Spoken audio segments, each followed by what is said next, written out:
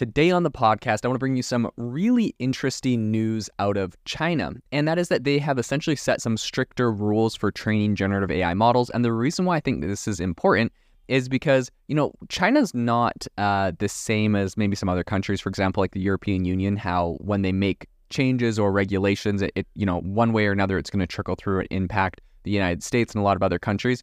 China's a little bit different in a sense that we don't always follow their lead, but many countries do, and a lot of people are looking at what's going on there. So I think it would be interesting to see essentially the implications of what they're, proposing there, the rules that they're, putting into place, and how that might impact us, but also how it's going to impact the technology that comes out of China. Because even if no one, enacts or uses their strict rules, whatnot, we know that, they obviously are heavily focused on censorship and whatnot based off of these rules. But even if we don't, follow those exactly, the technology that is created in China does get exported to other countries. Some of their AI models get used around the world for all sorts of different purposes. So I think it's going to be interesting to see how that impact plays out. But this is what we're going to be talking about on the podcast. So let's dive into it.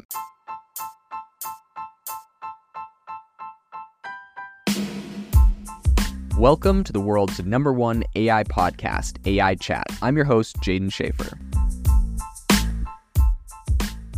Make sure that you go to AIbox.ai, link in the show notes, to join the waitlist for our new AI platform. We're going to be launching an incredible platform that allows you to build anything you want with workflows in AI. So you're able to chain together ChatGPT and image generators and audio generators to make really powerful apps for your organization, or you can host them on our marketplace and actually generate royalties from them. So make sure to go to AIbox.ai and join the waitlist. In addition, if you like the podcast, if you could do me a massive favor and please leave us a review on Apple or Spotify or wherever you listen to your podcast. This helps me be able to get better guests on here as they check the reviews to see how you guys are liking it. So if you could please do that, I would really, really appreciate it. This episode is brought to you by Shopify.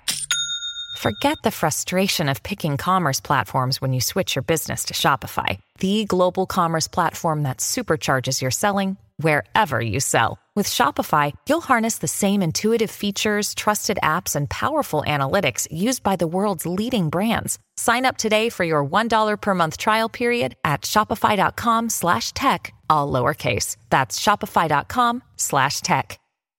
China has recently unveiled a set of draft security regulations aimed at companies that are essentially offering AI services. So this encompasses a bunch of stringent restrictions on the data sources used for training AI models. And these regulations, I think they were actually proposed by the National Information Security Standardization Committee. So that essentially is just like a body which is made up of a bunch of representatives from the cyberspace administrations of China and also the Ministry of Industry and Information Technology.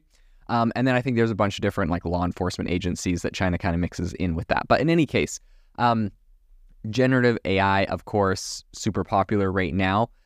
And all of it is, ChatGPT and everything else, it essentially gets its power by analyzing historical data and generating new content, right? It sucks in all this data and it spits out your AI generated content. And that's the same for text, images, videos coming soon, all that kind of stuff. So one of the key recommendations that was recently put forth by this Chinese committee is a requirement for a security evaluation of the content used to train publicly accessible generative AI models.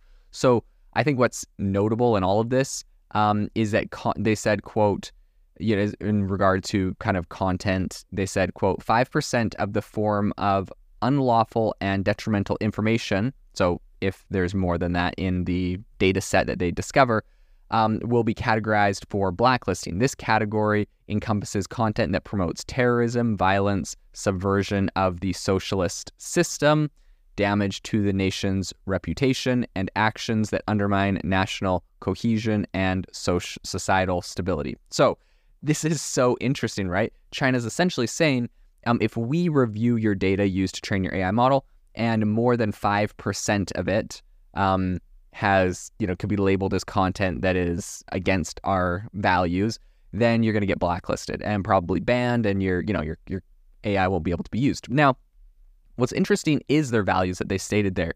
Of course, terrorism, I think everyone can agree to that. But I think the problem with the terrorism is that that's kind of been one of their big one of their big things they've used to essentially justify the Uyghurs in China and the entire, that horrible atrocity that's going on where they're essentially imprisoning them, torturing them, murdering them, all of the stuff that's going on there in China to the Uyghur Muslim population is a lot of it's just based off of the context that they're all terrorists. And so that obviously concerning. The second thing that's concerning is, of course, subversion of the socialist system. So China's, Communist Party obviously would like to remain in power and would like everyone to say that it's good. And the way they do that is not by having the best ideas or the best system, but by shutting down free speech around it, shutting down conversations. And so I think it's fairly obvious when you see, if you're trying to subvert our way of thinking, then you're going to get blacklisted, obviously, or not even if you're trying to subvert it, but if the ideas that are included are trying to, then it gets blacklisted. I think what's interesting in all of this is obviously ChatGPT is sucking in data from all over the world, from all different places, all different perspectives. And I think it's good to have a lot of different perspectives on the different things. I think it's really useful and interesting when you're talking with ChatGPT and I'm like, hey, this is my political opinion, or this is my ideological thing that I subscribe to on this topic. But talk to me from someone with a different viewpoint and tell me why they believe what they believe. I think doing that is something that's really helped me to kind of get different, understand different people's point of views. So often we're in echo chambers in our own social media. We have all of our own, biases that are constantly being validated by the stuff we subscribe to, regardless of what that is. And so I think, doing something like that is really useful for getting different perspectives. And perhaps obviously all of my opinions are not correct. There's probably a bunch of my opinions that are just flat out wrong. And I would sure like to know that, right? I'd like to get new facts. I would like to get new evidence. I'd like to help shape my opinions based off of new information. I think everyone should have an open mind in that way, not dig your heels in on one specific thing just because you decided to dig your heels in on it. But the problem is with these types of legislation, these type of rules, for example, coming out of China, if you cannot have a dissenting opinion on a topic be included into language models for training, it's really hard for that language model to give that side of the argument or that side of the story in any of its outputs. And so, of course, there's people that have complained about ChatGPT and how, different guardrails or biases might be injected by the trainers. But imagine if the guardrails were literally that you just ripped out ideologies right out of all of the training data. I think that would have a very profound impact on the AI coming out of it. And furthermore, when you think about China shipping this technology all around the world, right? Let's say they make some AI models, any AI model that was based out of China. And I think a lot of people are like, oh, I'm not going to use the Baidu chat thing. That's silly. I'm just going to use good AI models. Okay. I understand your concept there. But the problem is, I think a lot of these AI models are going to get very commoditized. We don't even think about it, but you're going to buy a GPS from China, or you're going to buy some gizmo or gadget we buy everything, your DJI drone from China, and everything is going to have AI embedded into it. So when you're talking to your DJI drone, I know that's such a random example, but you're talking to your GPS and you're like, hey, GPS, what's the best way to get to blah, blah in Taiwan? And it's the best way to get to this place in Taiwan, which is a province of China owned by the Chinese Communist Party, is to go da-da-da-da-da. And it's going to tell you. I mean, I know that's a silly example, only one I can think off the top of my head, but what I'm trying to say is this AI gets commoditized and embedded into all different technology. So any software essentially getting shipped out of China now is going to be forced where all of the content and anything that gets spit out of it is going to be in line with the Chinese Communist Party, which is a lot of it is just completely wrong, but they just put it there so that they can remain in power and shut down any political dissonance. And yeah, of course, lots of terrible things happening. So that is my concern on this whole issue. And that's essentially China's stance. So these draft regulations also emphasize that data is subject to censorship on the Chinese internet, should not be employed as training materials for these models. Boom, right? So pretty much anything about the uprisings in China that they've censored, anything that they've censored in China and on the Chinese internet, if you include that in your training models, you get banned or blacklisted. So essentially what it's doing is they won't even have to censor these AI models because none of the data that gets fed into them is against what they have already censored. So This development, I think, comes shortly after regulatory authorities granted permission to several Chinese tech companies, including Baidu, to introduce generative AI-driven chatbots to the general public. So China's pretty much just making sure they're like, look, we censored the whole internet, but we don't want you to be able to ask Baidu about, uprisings in China or reasons why communism might be bad in it to give you like a good reason or to give you the history that we've, spent so much time to erase essentially from public knowledge. So very interesting, very classic China. Since April, the CAC has consistently stressed the necessity for companies to provide security evaluations to regulatory bodies before making generative AI-powered services available to the public. Now, I will say not all of the things included in these Chinese bill is specifically kind of like ominous. I just bring up some things I have concern with. I think a newly unveiled draft security stipulation also dictates that organizations engaged in training these AI models have to get consent from individuals whose personal data or biometric information is used for training purposes. That I think is great. No problem with that, right? If you're going to include my biometric data in your data set, I would really like to be able to opt out of that. Additionally, I think the guidelines include a bunch of comprehensive instructions on preventing infringements related to intellectual property.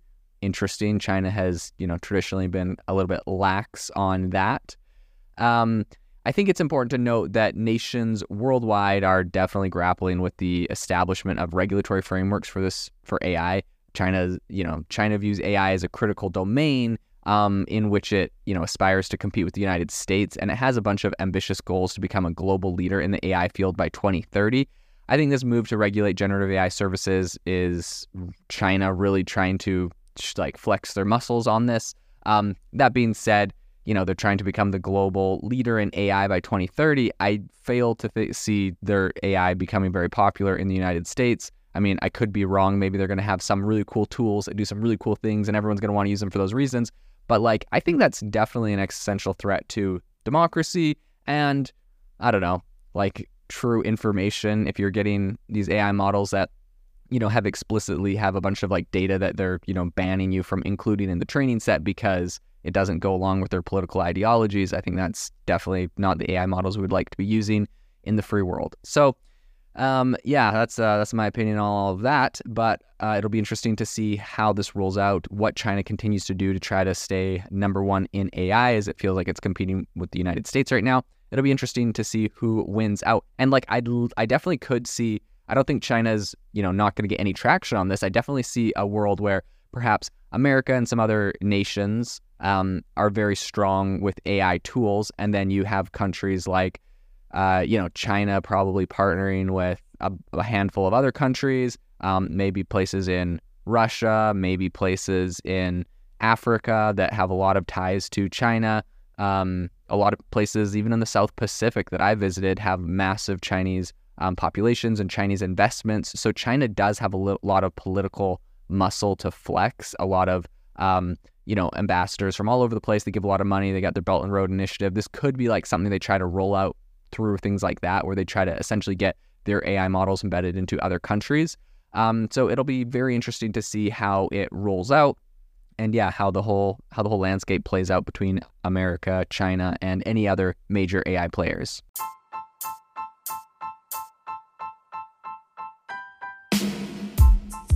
Thank you for listening to the AI Chat Podcast. If you enjoyed the podcast, I'd appreciate it if you rate me wherever you listen to podcasts. And if you're looking for an innovative group of AI enthusiasts, make sure you check out our Discord channel and also our Facebook community. It's obviously a lot more interactive than a podcast, where we can actually share software tools, prompts that we're using in everyday AI. I'll leave a link for those in the description below.